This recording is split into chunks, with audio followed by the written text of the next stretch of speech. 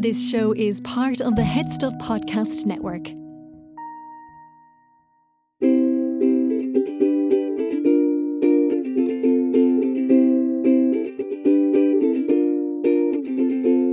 Look right down any crowded hall, you'll see there's a beauty standing. Is she really everywhere or a reflection? One always calls out to you, the other's shy and quiet. Could there be two different girls who look the same at Sweet Valley High? Sweet Valley High.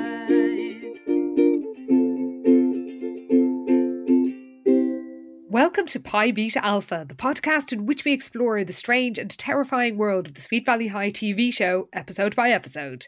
I'm Anna Gary. I'm Karen Moynihan. And this week, at last, it's a Lila-centric episode. Oh, you love to see it. Things you love to see. This. Literally see it.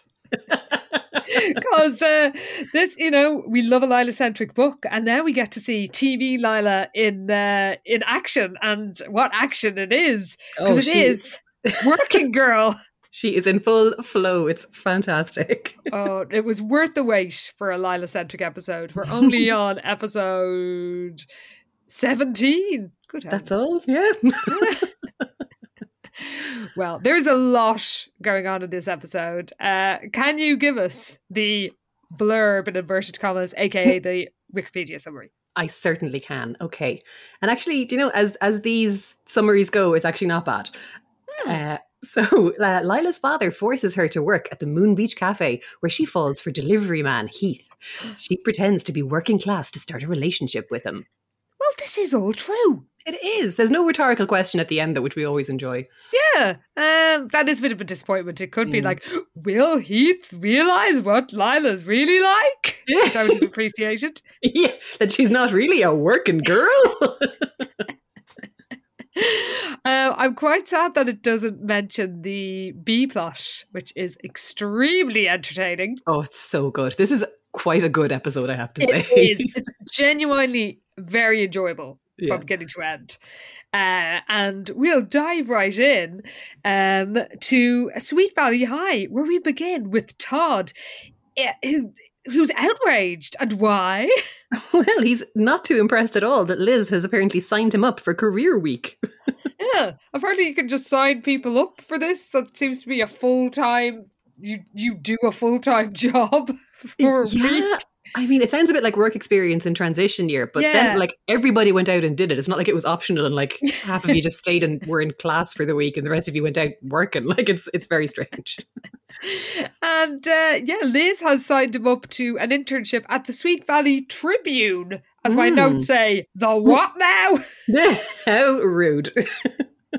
Poor old Sweet Valley News. Discarded. And then they have another paper in another episode. Didn't the photo of Liz's photo that captured the kidnappers? Oh yeah, that was on the paper of the cover of a paper that was not the Sweet Valley News. That's true. I wonder, was that the Tribune actually? Is that actually continuity within the TV show? I didn't think to go back and check. Well, Liz doesn't understand why Todd is so upset about it because, he's always reading the sports section. But as he points out, that's not the same as writing for it. And that is a good point, Liz. Why did you think he would enjoy this? Yeah, this is not his jam at all. I don't know what she was thinking. No.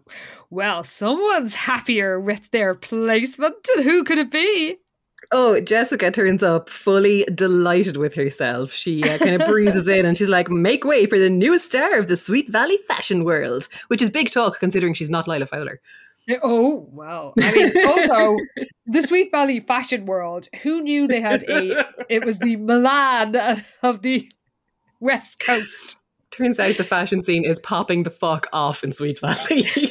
Who knew? And Jessica wearing a kilt, a red top, and what looks like sort of a Letterman jacket / cardigan. Not that dissimilar to our own Pi Beta Alpha jackets in black. Very true. Yeah, it's like a cropped varsity jacket, but more like a top as well. Yeah, it's cute though. Like it looks really nice on her. Yeah, she's pulling it off. And her job is as apparently apprentice of a hot fashion designer called Dante. Ooh. She says that soon she'll have her own range of, fashions and perfumes. And Todd says, yeah, Delusions by Jessica Wakefield, which is actually a very apt name. That was very good, in fairness to Todd. He got a good one in there. Well, Jessica just throws him a filthy look. And Liz reminds her that, this is going to be a lot of hard work. But Jessica is honestly unafraid of hard labour for once. For once, yeah, no, she's just like, look, this is something I really want to do. It could be the start of my career. And in fairness to her, unlike book Jessica, this is an actual career, a solid choice of career in that it's something real rather than book Jessica going, my career, what I'm going to be a model or a TV presenter or a something. I'm going to be famous, and that's all that matters, because she's so vague about her career. Whereas at least this version of Jessica is like, this is something I really want to do. Yes. And it's like, okay, she actually has a bit of focus, and that's a nice thing to see from her at least. And it's an actual skill. Then what I now realise is Lila's theme plays. She's got her own little musical motif. Oh my God, I didn't cop that at all. It's slightly jaunty. Oh, had to be. And she cries out in anguish that they should slay me with a spatula, throw me into a tub of sauerkraut, and exfoliate my skin with lard. So dramatic. I absolutely love it. It's like, gag me with a spoon just wasn't going to cut it for Lila. She just came up with her own three-pronged approach to something like that. Three of them. I mean, frankly, slay me with a spatula would have been good enough. Oh, I was delighted with that alone, and then she just kept going. But why is she so outraged? Oh, because she has to waitress at the Moon Beach. Yes, her dad has made her sign up, because we're told now, this is revisionist history here, he worked his way up from dishwasher to millionaire. He did it his arse. No way, man. But he's decided anyway, fictional George, or fictional, I mean, they're both fictional. Why am I implying that one of them is real? Not like the true to life biographies that we've been reading all this time. Well, TV George has decided that Lila needs to learn about hard work, and then Jessica gets in quite a jibe. Oh my God, the neck of this one. Yeah, she's like, well, that's ridiculous. If you getting your frizzy hair to look halfway decent isn't hard work, I don't know what is. Oh. And Lila's too riled up to even notice that dig, because she says she does have a work ethic. She just despises manual labour. I mean, can't really argue with that, I mean, manual labour fucking sucks. So it is horrible. Yeah. She's not wrong. So, I mean, I'd like to think that she would think it should be rewarded, and that the workers should get a share of the profits. But I think that might be asking too much of Lila. I think so. Yeah, that's more like do you watch Gilmore Girls before? Yeah. Yes. Or when Paris gets radicalized after 5 minutes of working in catering as a waitress, that would have been a fantastic spin for this episode to take, but it doesn't quite go there. Oh my God, Lila joins a union. Yeah. That's a storyline made for you, Anna. No, it is. I read a whole book about teenagers joining unions. Well, just thinking about the polyester uniform of the Moon Beach makes Lila come out in hives, and Jessica suggests she pleads with her dad, just tantrums and pulls out all the stops. But apparently George has another reason for wanting Lila to learn the ropes of the service industry. And what could that be? Inexplicably, apparently George wants to open a chain of Fowler Grill restaurants. What? He's a microchip millionaire. I know. I suppose they haven't actually specified that in the TV show, so it's just vague wealth rather than tying it to any one particular industry. But yeah, so he thinks that she needs work experience, so this is all tying in with his grand plan to, I don't know, push the Moon Beach out of Sweet Valley with his Fowler Grill. Who knows? Yeah, I was wondering about it did strike me that they haven't actually specified what her dad does, but I mean, just a chain of grill restaurants just doesn't seem in character for George. I don't know. No, doesn't really. Well, Liz says that this is an opportunity for Lila to learn, and Jessica's how to say, would you like fries with that? And she's got no sympathy for poor old Lila. Oh. Well, we realise that Jessica will have more dramatic things to keep her occupied than Lila's work life, because we cut to a frankly hilarious like fashion atelier where Jessica's new boss, Dante, is leading her through the workroom carrying a pug. Oh my God, yes, the pug. Oh, he's fantastic. I love him. Best supporting actor. Star of the show. Yeah. Well, Dante and his minion, who we learn about, I don't know, 3/4 of the episode through, is called Mona, are preparing the new fall show. And it's very important that this show is a hit because they've got a special guest coming. Yeah, there's this like Japanese investor, Mr. Moriaki, who's coming to this big fashion show, and Dante really needs him to buy a bunch of his line because he's trying to break into the Asian market, and apparently this guy is going to be his ticket to that side of the world and domination. Well, Jessica says how excited she is about working in fashion, and Mona says, well, this is your opportunity, and passes her a cup. Mm-hmm. And Jessica, now, I mean, I don't blame Mona for being pissed off with her most of this episode, because she's clearly one of those people who starts an internship and is like, why are they making me do the photocopying? And you're like, because you're 16. What the fuck did you expect this was going to be like? Because when she's given the cup, she's like, oh no, I don't drink coffee. But Mona is not offering her a drink. She is requesting one. Of course, yes. Mona very clearly hates Jessica from the get-go, like just... cannot stand the sight of this one. I mean, her instincts are right in a way, even though she turns out, like, Mona does turn out to be a villain, spoiler alert. Yeah. So Jessica looks disgusted at the idea she isn't getting to, design her own range on her first day as a 16-year-old work experience girl. But then Dante gives her a boost. Yeah, he asks about the skirt that she's wearing. So this is the kind of little red tartan kilt that she has on. And he's like, that skirt is adorable. He's like, who's the designer? And apparently Jessica is the designer, because I guess for the last 17 episodes, she's been secretly making and designing her own clothes. But he's suitably impressed anyway. And she's like, I have so many ideas for skirts and jackets and vests. And he's like, oh, okay, cool. He's like, look, we encourage go-getters around here. He's also doing this very posh English accent and a very kind of like stereotype of a designer as well. It's quite funny. It is funny. It's ridiculous, but it is highly amusing. Yeah, it suits the character, I think. It does. He says, as you say, we encourage go-getters around here. And then Mona says, now go get my coffee. Get her, Mona. Then Dante says, but Virgil and I look forward to seeing your creations. And then he passes her Virgil, for that is the name of the pug. Oh, Virgil and his little squishy face. As my notes say, instead of being delighted that she gets to hang out with a pug, Jessica looks outraged. Yeah, it's true. Actually, I think he hands the pug to Mona first, who then kind of hands him off to Jessica. And she's like, whenever you're finished the floors, you can then give Virgil a flea dip, and kind of walks off. So Jessica looks disgusted. But again, she's holding a pug. So it's like, you're holding a super cute dog. Why do you look so upset? No, and she looked disgusted even before the flea dip was mentioned. So true. Just clearly as Virgil she objects to. Just madness. Well, we cut to the moon beach, and Bruce is not happy. No, so Bruce and Manny are sitting at the counter, and Bruce is like, Lila, what the fuck? He's like, I've been waiting half an hour for my ice cream sundae. And Lila's doing her nails behind the counter. She's like, it's cooking, all right.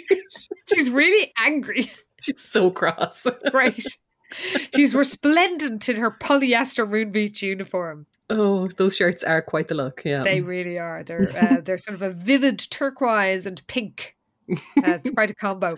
And Manny asks her, can she at least clear the dishes off the table? But she can't because her nails aren't dry yet. That's it. So they kind of like toss like literally a couple of coins on the counter and walk off in disgust. And Lila's like, 50 cents? How do you expect me to pay for my full body seaweed wrap with lousy tips like this, as they're walking out? I love she isn't even trying to be nice to Bruce and Manny. Oh, not an effort made at all. It's great. Well, then Jessica comes up to the counter wearing yet another business suit. She's a businesswoman on her business lunch. Yeah, it's like, where is Dante's studio? She's just dropping in. God. It's so funny because that whole studio is ridiculous. It's got these big, like, high arch windows and like a city skyline behind them and everything. It's like, lads, this is why are you trying to pretend like this is in New York? Like, it's clearly meant to be in Sweet Valley. What's happening here? Oh, the cityscape windows are the best, especially at night where they look like they're made of cardboard in a school play. Yeah. So yes, Jessica has come to the counter because she ordered chili cheese fries and she was given salad. And Lila just opens a lipstick and starts applying it and says, "With your thighs, a salad is in order." God, this is actually really fun. Like, I know it's lousy, but like this is kind of their vibe. They tend to trade barbs like this, which, you know, obviously are not cool. But it is funny because just the way she calls her honey as well, and the way Lila says it is just fucking hilarious. Like, I just love her comic timing so much. Oh, her comic timing throughout this episode is brilliant. So good. So we cut back to the booth where Todd and Liz are sitting with Jess, and Todd is having a great old time because the arts editor asked him to review Dream Girls, which he somehow thinks is a bikini pageant. I mean, what even is a bikini pageant? It's, you know, who even knows? We also just did Miss Teen Sweet Valley, so it's not outside the realms of possibility for early 90s Americana either. Oh, true. Good point. Yeah. Well, Liz bursts his bubble by telling him that Dream Girls is a musical, which of course it is. And Todd is just like, musical, no. And in fact, he has a tantrum. Pretty much, yeah. Then Liz is like, oh, it could be worse. She's like, I've been assigned to write about hockey. And I kind of thought this was going to go somewhere and that they were going to like trade assignments or something, but nothing actually comes of it. No, we get one shot later on, spoiler alert, of Liz playing hockey in a corridor. So I'm not sure what the what the reportage is meant to be. Not a clue. Jessica is, of course, delighted because Dante apparently wants to look at her designs, and she leaves the Moon Beach, but she bumps into somebody who's coming in. Yeah, so a delivery guy is coming in with a big crate of stuff in through the door. So as she's passing him, she stops and she's like, oh, you can deliver those wieners to that poor excuse for a waitress, the one with the dishpan face. Oh! So rude. And delivery guy shows he's the only decent person in Sweet Valley because he says, hey, give her a break. And he doesn't like some working girl being abused by this obnoxious teen. And he joins Lila, who says, not to mind Jessica, she was raised by hyenas. So good. I mean, she might as well be in this version of the Sweet Valley because we never see her parents. True. Also, that bitch has no manners, so, you know, it all stacks up. Well, the delivery guy introduces himself and says, I'm Heath. I'm here with the meat. Oh my God. I let out such a fucking laugh at that line. Holy shit. What an intro. My name's Heath. I'm here with the meat. It's like, I bet you are, Heath. He's quite charming as old Heath now.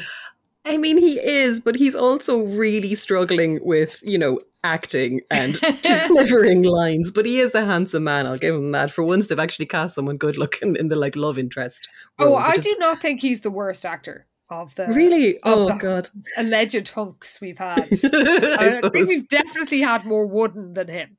Okay, fair. But he heads backstage to offload the meat. And Lila kind of brilliantly follows him and just swipes a customer's milkshake off the counter to give to him. She's so funny. Yeah, just like in one fluid motion, just like swipes someone's strawberry milkshake as she's following him around and hands it to him. She's like, oh, strawberry shake on the house. So he's impressed and says he likes seeing somebody take pride in her work and says that a job worth doing is worth doing well. And he's charmed by Lila because he says it's nice to meet a non-stuck-up girl in Sweet Valley. Yeah, and they kind of, well, they kind of like bond is maybe a bit strong because Lila's clearly faking it, but he just kind of starts kicking off about how, he's, kids around here, they don't know what it's like to work for a living. They have everything handed to them on a platter. And, he's like, they don't know the satisfaction of like a good day's work and putting your feet up and kicking back. And Lila kind of goes, and listening to some opera. But actually, he's charmed by her opera-loving ways. That's true, because he loves opera as well. And it's like, oh my God, we both like opera. So they're kind of starting to hit it off, and there's a bit of frisson here. Yeah, so he has to leave, but he asks if she'd like to come to the opera tomorrow night. And of course she accepts. But when he says he'll pick her up, she's all like, oh, I'm working late, you can just pick me up here. Because she's not going to let Heath see Feather Crest. Of course, yeah. And there's all this like romantic music playing over this whole interaction, which is then intercut with Winston in the background, who's like, Lila, there's a long red hair in my chili. And like Lila's being all sweet and lovely with Heath, and she kind of turns around and snaps to Winston, and she's like, so floss with it. It's just like fuming, shooting daggers at him, and then turns back to Heath, and she's like, oh, and all the romantic music picks up again. Genuinely funny. It's so good. Well, we cut briefly to the Casa del Wakefield, where Jessica has said she's found her calling and she has so much to learn from Dante and presumably Virgil the pug. Should have mentioned Virgil, sadly. And so she's going to really work on some new designs to show him, what she's got. So we cut back to the Moon Beach, where Heath collects Lila, who is looking fabulous in a black dress. Oh, she looks so good. But she kind of explains it away, saying that she borrowed the dress from a rich friend of hers. But she wonders why Heath is dressed so casually. Aren't they going to the opera? And he says they are. And we cut to an incredibly romantic picnic. It's actually really nice. So yeah, it cuts to like a park at nighttime, and there's like opera music playing on his tape recorder, and like a 3-course dinner picnic all laid out in front of them. And it actually looks really nice. It looks gorgeous. He says he couldn't afford to bring her to the opera, so he's brought the opera to her. Oh. And he's made this sort of gourmet Italian picnic himself, because he's a would-be chef and he's working his way through cooking school. And she's impressed by his authentic Tuscan chicken and nearly gives herself away. It's true, yeah. She's like, oh, this Tuscan chicken, it's so authentic. So he's like, oh, you've been to Tuscany?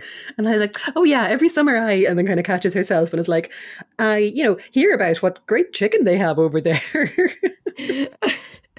Yes, every summer she hears about that. Yeah. And she's like, because then he makes the comment about how she seems to know so much about like fancy gourmet food. And she's like, oh, my father was a dishwasher, which is true, or was a dishwasher. And he used to bring us home scraps. And it's like, come on now, Lila. Because technically she hasn't really lied up until this point. But the bringing home scraps thing is clearly bullshit. It absolutely is. Especially as Heath is really sympathetic towards her. It's like, oh, wow, you really like been through a lot. And says that, with her gourmet taste, she could turn the Moon Beach into a gourmet restaurant. Ooh. And at the end of the night, he gives her leftovers and says, take this to your family. Oh God, he must think they're like starving in a hovel somewhere. Which is very, like, he is a sweetie. He's very nice. Yeah, it's true. Yeah. It's nice to have like a non-creepy, like reasonably good-looking love interest for one of these girls at least. Yes. And he says he's never met anyone he has so much in common with before. And Lila says, neither have I. And they kiss over the leftovers. Oh, it's a good-looking chocolate cake, in fairness. It is. Actually, the whole meal looked quite appetizing. It actually did. And then we get... I just wasn't expecting it to happen then, but I was pleasantly surprised. We get the montage. Oh, totally caught me on the hop as well. Was not expecting it. I was like, it's going to kick in eventually, but still I was like, oh, okay, we're doing it now. Let's go. Oh God, it's kind of a bit of everything. It's kind of a funny one. It starts with Lila putting catfish on the menu, as I guess part of her attempt to gourmet up the gaff. By the way, she is just a temporary waitress, so I'm not sure what power she has to totally change the menu of the Moon Beach. Very true. It's like she's not a waitress. She's actually managing the Moon Beach for the week or something, because there's literally nobody else there, and it seems to be all down to Lila. Yeah, she's making the food, she's serving the customers, she's changing the menu, she's putting out candles and flowers. She is a busy woman, yeah, and it kind of catches everybody up, I suppose, on how everyone's getting on. And it's got like Liz swapping Todd's sports section with a culture newspaper. It shows like Jess slaving over her designs in the loft studio with the school set out the window. Absolutely, yes, very atmospheric. So she's working away really hard. Lila's like putting the candles around the place. It kind of cuts then to Jessica minding Virgil and looking unimpressed about it again. It's like, he's so cute. Come on. And that's when it cuts then to Liz and Todd playing ice hockey in the school corridor completely randomly. What? I think though my favourite part of this montage is the fake school set out the window. It's just amazing. It looks so like somebody just cut it out of cardboard and put a torch behind it. Yes. Have lights. It's New York City. And the music says, "Welcome to the real world." Oh, that's right. It ends with Lila looking delighted with the new look moon beach, just full of flowers and candles and tablecloths. Yes, and low lighting. She's really classed up the joint. She has, with her inexplicable powers over the entire... Like, where's her boss? Who's running this place? Let's just give it to the 16-year-old with no work experience at all. Just let her, she'll manage it fine. It's totally fine. Well, we cut back to non-montage narrative, and Dante in the studio says that the Japanese buyer, Mr. Moriaki, is coming over, so they need to send some champagne to his hotel because this could be they've got to impress him because it's their route to the Asian market. And Jessica, who was somehow pinning fabric onto a dressmaker's form, so she's like kind of very hands-on from somebody who's meant to be just doing the ironing and getting coffee. And she tells Dante she thinks his fall collection is beautiful, and Mona tries to sort of push her off and is like, "Don't you have mopping to do?" But Jessica's done all the menial tasks. She has. All her intern duties are done, and she's even made a round of espresso for everybody, so Mona can't even fob her off with that. So she says, will Dante have a look at her jacket design? Yes, which is what she was burning the midnight oil working on. And it's extremely mediocre, and kind of a bit like a, I don't know, sub Dolce & Gabbana Versace, quite sort of flashy look, but Dante is impressed by her brocaded lapels. Yeah, he's like, "Oh, brocaded lapels, double stitching," and he seems kind of impressed. And she's like, "Oh my God, you like it?" And he's like, "It's wonderful." She's like, "Oh my God, really?" And he's like, "For an amateur." And kind of says, "Oh, what they say, if at first you don't succeed, blah, blah, blah, blah, blah."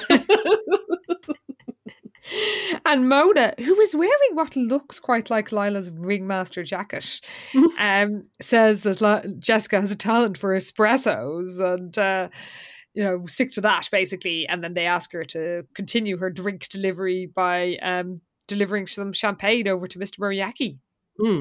Yeah, they're going to send her off on an errand out of the way. But what should happen when she leaves? Oh my God. He's like, Dante then turns to Mona and he's like, "Take this down to the pattern makers," swipes her design off her desk and says, "Yes, I want this for my fall collection." And some evil music starts playing. So I suppose all along it seemed like Mona was definitely a villain because she was so mean to Jessica. But Dante kind of seemed okay, just a bit kind of, airy-fairy or whatever. Yeah. But it turns out that he's actually evil as well and he's going to steal her design. Dante! Virgil wouldn't have any truck with this sort of thing, I should hope. I tell you, if Virgil could talk, he would be giving out shit right now. Well, we cut to the moon beach where Lila is giving Winston and our fave, Koichi, some more adventurous fare than they're used to. Very true. She comes along with plates and she's like, "Now, 1 duck sausage with couscous and 1 curried chicken with polenta." It's like, they're both kind of looking at her like, what is happening here? I have to say curried chicken with polenta sounds pretty good. Oh, it actually does. But Winston's kind of like, "I ordered pork and beans." And then it kind of turns to Koichi and he's like, "I wanted chicken nuggets." Well, Lila wants to educate their taste buds. And Koichi asks, "What's a polenta?" Oh, I know. Actually, I kind of stopped taking notes at this point because it was just a close up of his face, and I was just like, God, he's so handsome. He really is. Him So and Winston good looking. truly are the dream team. Oh my God, like what a double act. Holy shit. And in fairness, Koichi, I don't think I knew what polenta was in the early 90s. So, Oh, very fair. not Yeah. alone. I'm still not 100% certain what it is, to be perfectly honest. Is it a corn made with corn flour? Oh. I would have eaten it, but I haven't made it at home. Okay. Like, I haven't cooked with it. But, Yeah. hang on. I need to look up. What I is meant to it? look it up and then I forgot, to be totally honest. I'm going to look up right now. Okay. Polenta. Aha! Yes, it is an Italian store-cupboard staple. This according to the BBC Good Food. Mhm. Polenta has its roots in the peasant cuisine. Their words, not mine. Of, Don't tell Lila. of northern Italy. Which is made by grinding corn into flour or meal. Aha! It can be cooked to be creamy and thick, or allowed to set and then sliced. That is how I have eaten it. Okay. It can be pretty delicious. So I think that chicken curry and polenta sounds pretty good. So duck sausage, however, sounds disgusting. Yeah, I'm not convinced about that just yet. No, I've been to part of France a few times where they are obsessed with serving duck with everything. And once I ordered a salad, and there was something, and the description of it, there was a word I didn't recognise, and then I found out it meant gizzards, and just bits of duck in a salad. No. So, yeah, I'm not sure about that aspect of Lila's revamped menu, but you know, I'm sorry, Koichi, but curry chicken and polenta sounds better than chicken nuggets. Just does. Oh, maybe. I don't know. I do like a chicken nugget, I have to say. So you can hang out with Lila. I'll go get some chicken nuggets with Koichi. Oh, God, no. I take it back. Too late. He's mine. That leaves Winston for me.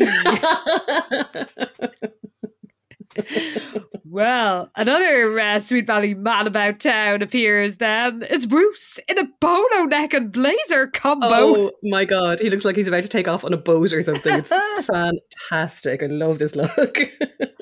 And actually, he's impressed. He is, yeah. He tells Lila that it's very impressive what she's done with the place, and Lila hilariously tries to repeat Heath's line from earlier about doing a job well, and she's like, "Oh, like I always say, a job well done is a job that you do when you're doing a job." It's great because again, like Bridget Flannery is so fucking funny. God, I love her. great. Well, Bruce says he's worried that hobnobbing with the working class is rubbing off on Lila, and then Lila says, "Kiss my grits." Oh, so good. And again, her delivery is superb. So good. And yeah, she says that Heath is everything Bruce is not. Yeah, she starts listing out things. She's like, he's passionate, ambitious, and Bruce cuts her off when he's like, blue collar. But yeah, Bruce quite reasonably is saying, look, does he know who you are? Because he's going to find out eventually. You are basically lying to him here. And he says, look, he's poor, not stupid, and you have to tell him the truth. And in fairness, Bruce is right, but he's just kind of going about it in his usual kind of dickish way. Yeah. Very entertaining, but yes, extremely douchey. Yes. Well, Lila says that the truth is a luxury she can't afford. Oh. So Bruce heads off, and as Heath comes in, and rather charmingly, given their mutual love of opera, he calls her Diva. That was very cute. I will give him that. And Lila's got news for him. Yeah, so she says that her friend is opening a restaurant, and that she's got Heath an appointment, as she puts it, but like it's an interview to go for a chef position in this new place. So she kind of hands him a big wad of cash, and she's like, "Buy yourself a new shirt and tie." And of course, Heath is like, "Whoa, I cannot take this money off you. Like you work so hard," because as far as he's concerned, she's a struggling waitress. But she's like, no, it's fine. I didn't work hard for this money at all. She's like, it's an investment in your future, and just insists that he takes it and gets himself some new clothes for this fancy interview because it's the following day. So it's it's going to be good. And she also says that because he's like, I don't think they're going to take a chance on a meat delivery guy, and Lila's like, oh, trust me, this guy will do anything for me. So, which actually does sound a bit dodge. I suppose it does when you don't know the context of like she's obviously talking about her dad. But of course. Well, we cut back to the studio, and the show is I guess going to happen like that night. I'm not really sure what the timeline is. But she's delighted to see Dante putting the finishing touches to what is clearly her design. That's right, yeah. So she's all excited. She's like, oh my God, I can't believe he's going to use my design. And Dante kind of turns around and is like, oh, you must be mistaken, Jessica. This is my design. And Jessica's obviously horrified. She's like, what are you talking about? This is exactly what I showed you on the drawing that I did. That was like just here on my desk, whatever, yesterday or something. I don't know how quickly they can turn these fucking jackets around. And then he's like, oh no, this like brocaded collar. This is obviously a Dante original. And just, like fully just lies to her face. And then like Jess is she turns to Mona. She's like, Mona, you were there, you saw it. And Mona's just not backing her up at all. So poor Jess is just like, what the fuck? She's like, you're stealing from me, and getting really frustrated and annoyed. And the two of them are just stonewalling her completely. And it's really rough, actually, because in fairness to Jessica, she's not actually being a bitch in this episode. And this is really unjust what's happening to her. Yes. They're literally stealing her design and pretending that like they're gaslighting her at the same time. So it is really shitty. So Jessica is enraged, but Dante says that it could only be a Dante original. Indeed. We cut to Fowler Enterprises. Nice and vague, see?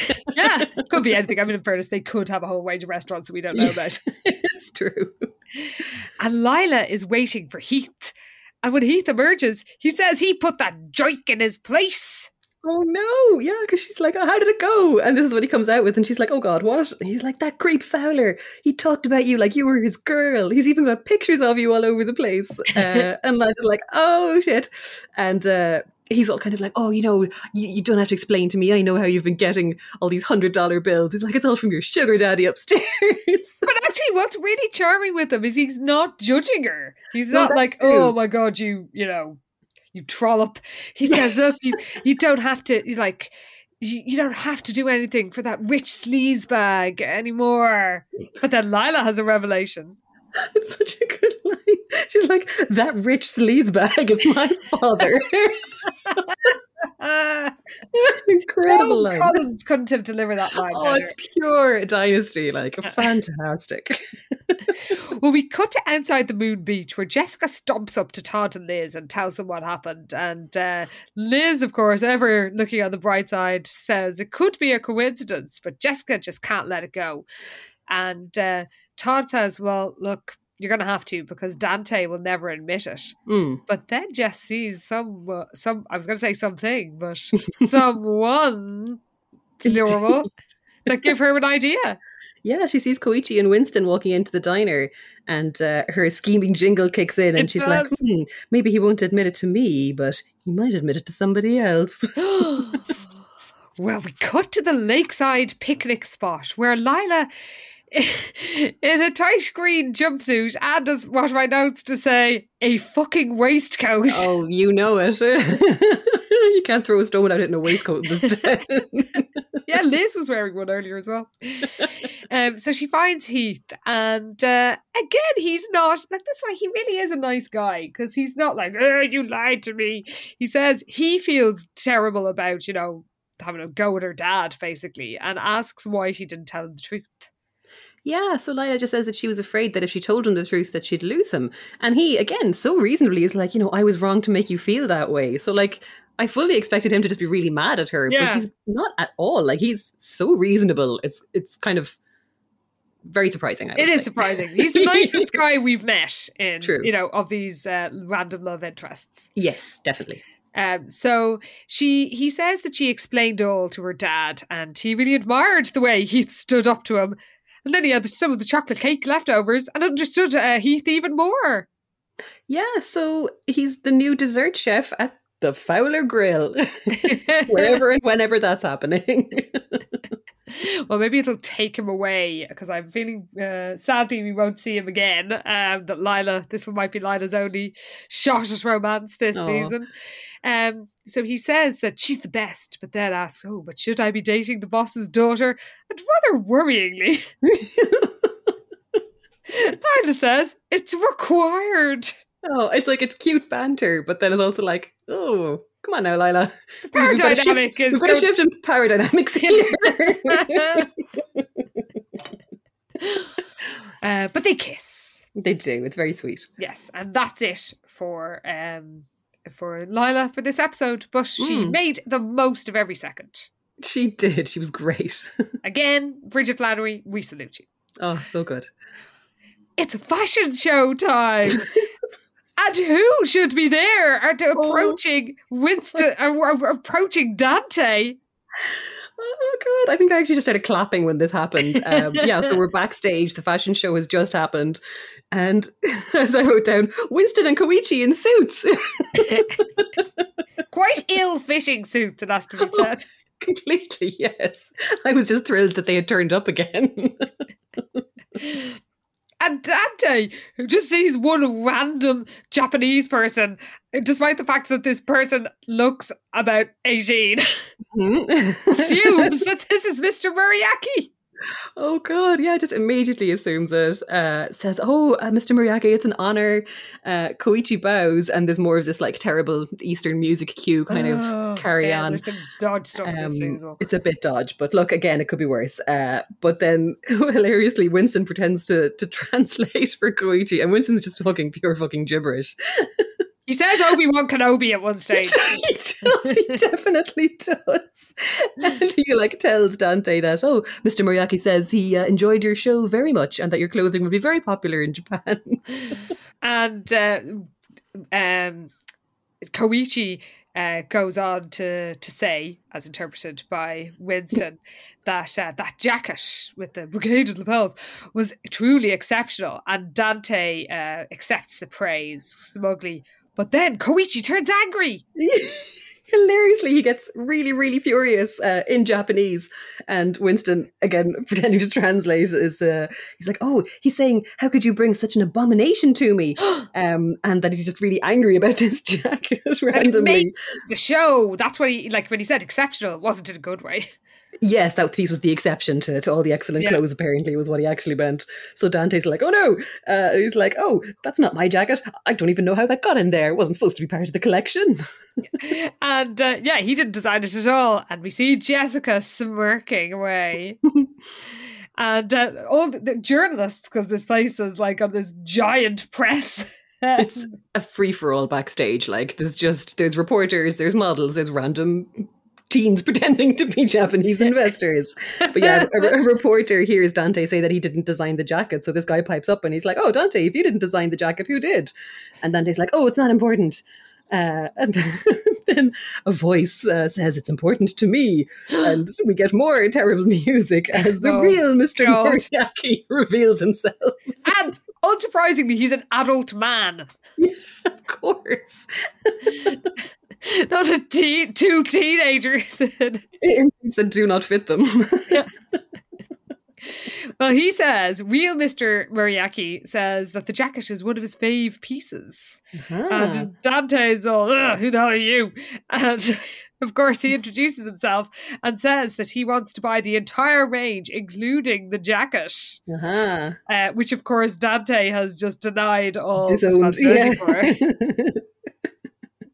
This is it. So he's rightly caught now and he has to pull Jessica aside and he's like, very clever. Because, that's it. Because Koichi then leans on his shoulder and he's like, in this real, overtly California accent, goes like, dude, looks like you got yourself another customer. I love Koichi. He's so good. But Jessica absolutely has Dante where she wants him now. So he's like, all right, fine, I need this jacket for my collection. What do you want? So she starts listing off her demands that she wants credit for her jacket. Fair enough. She wants a paying job next summer, fucking nice one. Yeah, fair and enough. She says, and now Mona works for me. It's like, that isn't going to happen, Jessica. She's clearly like a manager. I know. It's and also you're an intern and you're going back to school next week. What's Mona supposed to do? Get your lunch for you? Well, Dante, it's sort of like a game recognizes game moment because Dante says, you've come a long way. And she says she learnt for the master. And he heads off and she thanks Winston and Koichi and Winston hugs her for a bit too long. A little bit. He's a bit enthusiastic. And then Dante takes to the press area and asks, can he present? He asks them, may he present his protege, Jessica Wakefield. So of course, like, Jess is in her element now because it's all flashbulbs going off in her face and everyone going, Jessica, oh Jessica, trying to get her attention. So she's the centre of attention, which we know she loves. Yes, and we see a full length shot, and I think she's wearing some of the terrible shoes that we've seen her wear before. Really? Oh God. But terrible shoes or no, she's delighted, and that's the end of the episode. That's it. She's come out on top again, but at least she hasn't fucked anybody over in the process. So True. It was actually quite satisfying, in fairness. It was quite wholesome. It was, yeah. So, by the way, I noticed in the credits at the end that Virgil was played by Boo. I also wrote that down, and like 3 love hearts because I love him so much. Good job, Boo. You did amazing. Best boy ever. If we can't have Prince Albert, we'll take Boo. We will absolutely take Boo as Virgil, in the role of Virgil.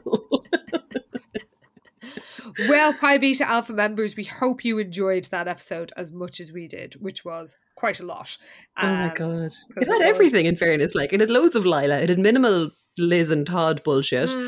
All it was really missing was Enid, to be honest. True, that she was wasn't one thing. I was sad not to see our beloved Enid, but it was a lot of Lila, and the Jessica story was really entertaining. So top marks. Yeah, true. And we got some more Winston Koichi double act goodness. So, like, delighted that that's happening, and long may it continue. Oh my goodness. Well, hopefully there'll be he's going to be in it for at least the rest of the season. God, I hope so. Yeah, there's only a handful of episodes left, I think, in this season. So that's true. Hopefully now he'll stick around. Yeah. 22. Yeah, we've got 1, 2, 3, 4, 5 left.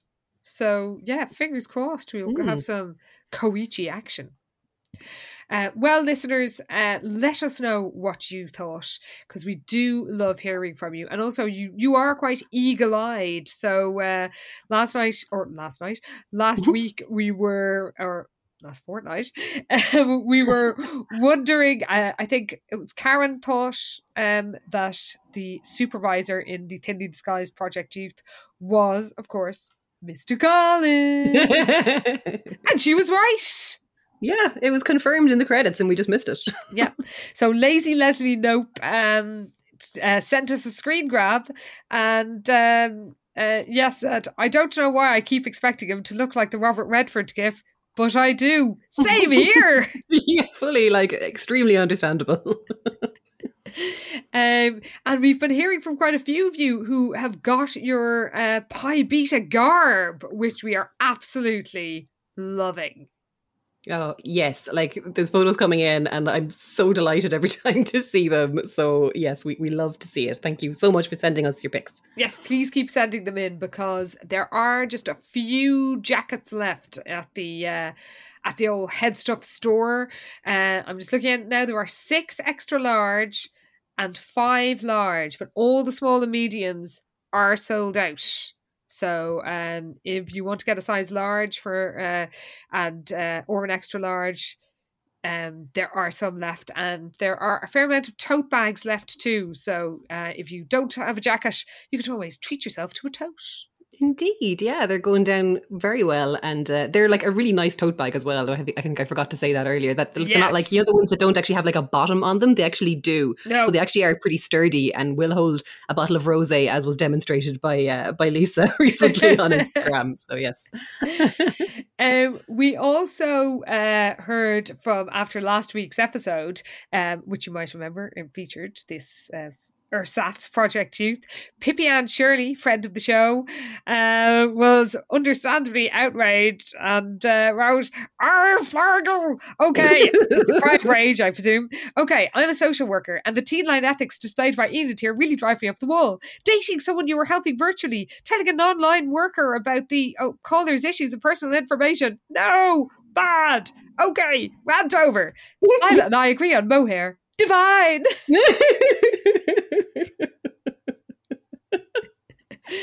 Claire PH is a peer supporter and was also shocked by this. And Pippi and Shirley did say confidentiality is so important. I hope Mike would just exit quietly and never see Enid again. Sorry, Enid, but you blew this one. Learn and grow from it. Oh. And Katie Longswith replied to that and said, yes, I kept thinking how wildly inappropriate it was, not to mention all the red flags he was throwing about. He was throwing about how she's the only one who understands him. One Enid and make a play for Koichi. Absolutely, 100% back this, yes. Why won't anyone make a play for Koichi? How do they not see him? I don't understand. Right, seriously, we hope he gets some by the time this series ends. God, he's so fucking good looking. We also actually got an email from Lindsay Nelson about the fake Japanese food. Because the other way in the last episode, Koichi's dad made fake food and he had this like rubber steak that he was showing to Winston. And I was a bit confused by this. Again, I think I was just distracted by how handsome Koichi is because he did actually mention in the episode that it's for... or there was a line about how his dad makes it for window displays in Japanese restaurants. And Lindsay got in touch then to explain that it is a huge industry in Japan. Yeah. So like most casual restaurants and shopping malls and food courts have a big window display outside with these really realistic models of all the food, which is obviously really useful and something I did not realise was a thing, but it makes perfect sense now. So thank you for explaining it to a dummy like me, Lindsay. We love being educated by our listeners. Truly, I've learned so much from this podcast. We also, Claire PH was somebody else who noticed that Mr. Collins or Mr. Collins with question mark was listed in the credits, and did point out also with this and the book teen helpline, isn't it weird that Liz doesn't want to volunteer to patronise and virtually shoulder pat all the troubled teens? Very good point. So true, yeah. Maybe she feels like she's doing enough of it on her own dime. I suppose, yeah. So yeah, if it's a teen helpline, they won't know it's her, so then she won't get to be amazing Liz Wakefield. She'll just be some stranger on the phone. That just won't cut it. Oh, true. We also mentioned that Devon sounded like more of a sort of later Sweet Valley name, and Laura Kate Diva said that Devon pops up in Sweet Valley High book 138. I had said I thought he appeared in senior year, but Laura Kate says he does play a big role in senior year, but as far as I'm concerned, senior year is not canon, doesn't fit with Sweet Valley University, and is complete shit. I prefer to pretend it never happened. Good. That's nice. I approve of this pick and mix attitude to the canonical nature of the Sweet Valley series. Yes, I co-sign this sentiment. I have no interest in senior year. It does not exist. Oh, shit. And also it takes place after like the Sweet Valley is collapsed into a hellmouth. Like I was going to say, yeah, it ends like Buffy and it all just collapses into the ground. So where are you going with your senior year? Get out of here. So thank you, Pi Beta Alpha members. As ever, it has been a delight to hear from you and to hang out with you. Of course, you know where to get in touch with us. We're on Twitter and SVH Podcast. Yeah, you can send us an email at svhpodcast@gmail.com. But of course, you know all this because you're subscribing to all the extra stuff. And we're on Instagram at SVH Podcast. Where Karen is always graphicking up a storm. So definitely worth checking out, even if you do not have an Instagram account yourself. Well, listeners, we will see you next week, possibly a day later than usual, because we're both going away. So we'll be out of action for a little while, but we will be possibly have a new episode on next Friday. It will be out next week. It just might be a bit late because we can't mush the head stuff, guys. Too much. Yeah. So it might be slightly later on Thursday or potentially Friday morning. So don't be alarmed. Don't be alarmed. It's all fine and under control. Don't worry. So we will see you at some stage next week in the main feed when we find out what happens when Scott Trost and some when Scott Trost plays the dating game. But we will also see you here in 2 weeks when we find out what happens when Jessica and Lila compete in the Pacific freestyle dance competition become dancing fools. And that is dancing with energy. End apostrophe. Best episode title yet. Dancing fools. I can't wait. I mean, they certainly are. Oh God. Well, we'll see you in the beach disco, everybody. Oh, it better be the beach disco. I'll be so annoyed if it's not. Oh, yes. This better be a good canon venue. Oh my God. Could we even get the droids? Oh, I feel like that's a very high expectation, in fairness. True. But you never know. Fuck it. They've surprised us before. I mean, Peggy was a deep cut. She sure was so deep that we had no idea who the fuck she was. Well, hopefully we'll see you at the beach disco, everybody, for some dancing fool action. Oh my God. It's going to be good either way. It is. See you then. Thanks for listening. Bye.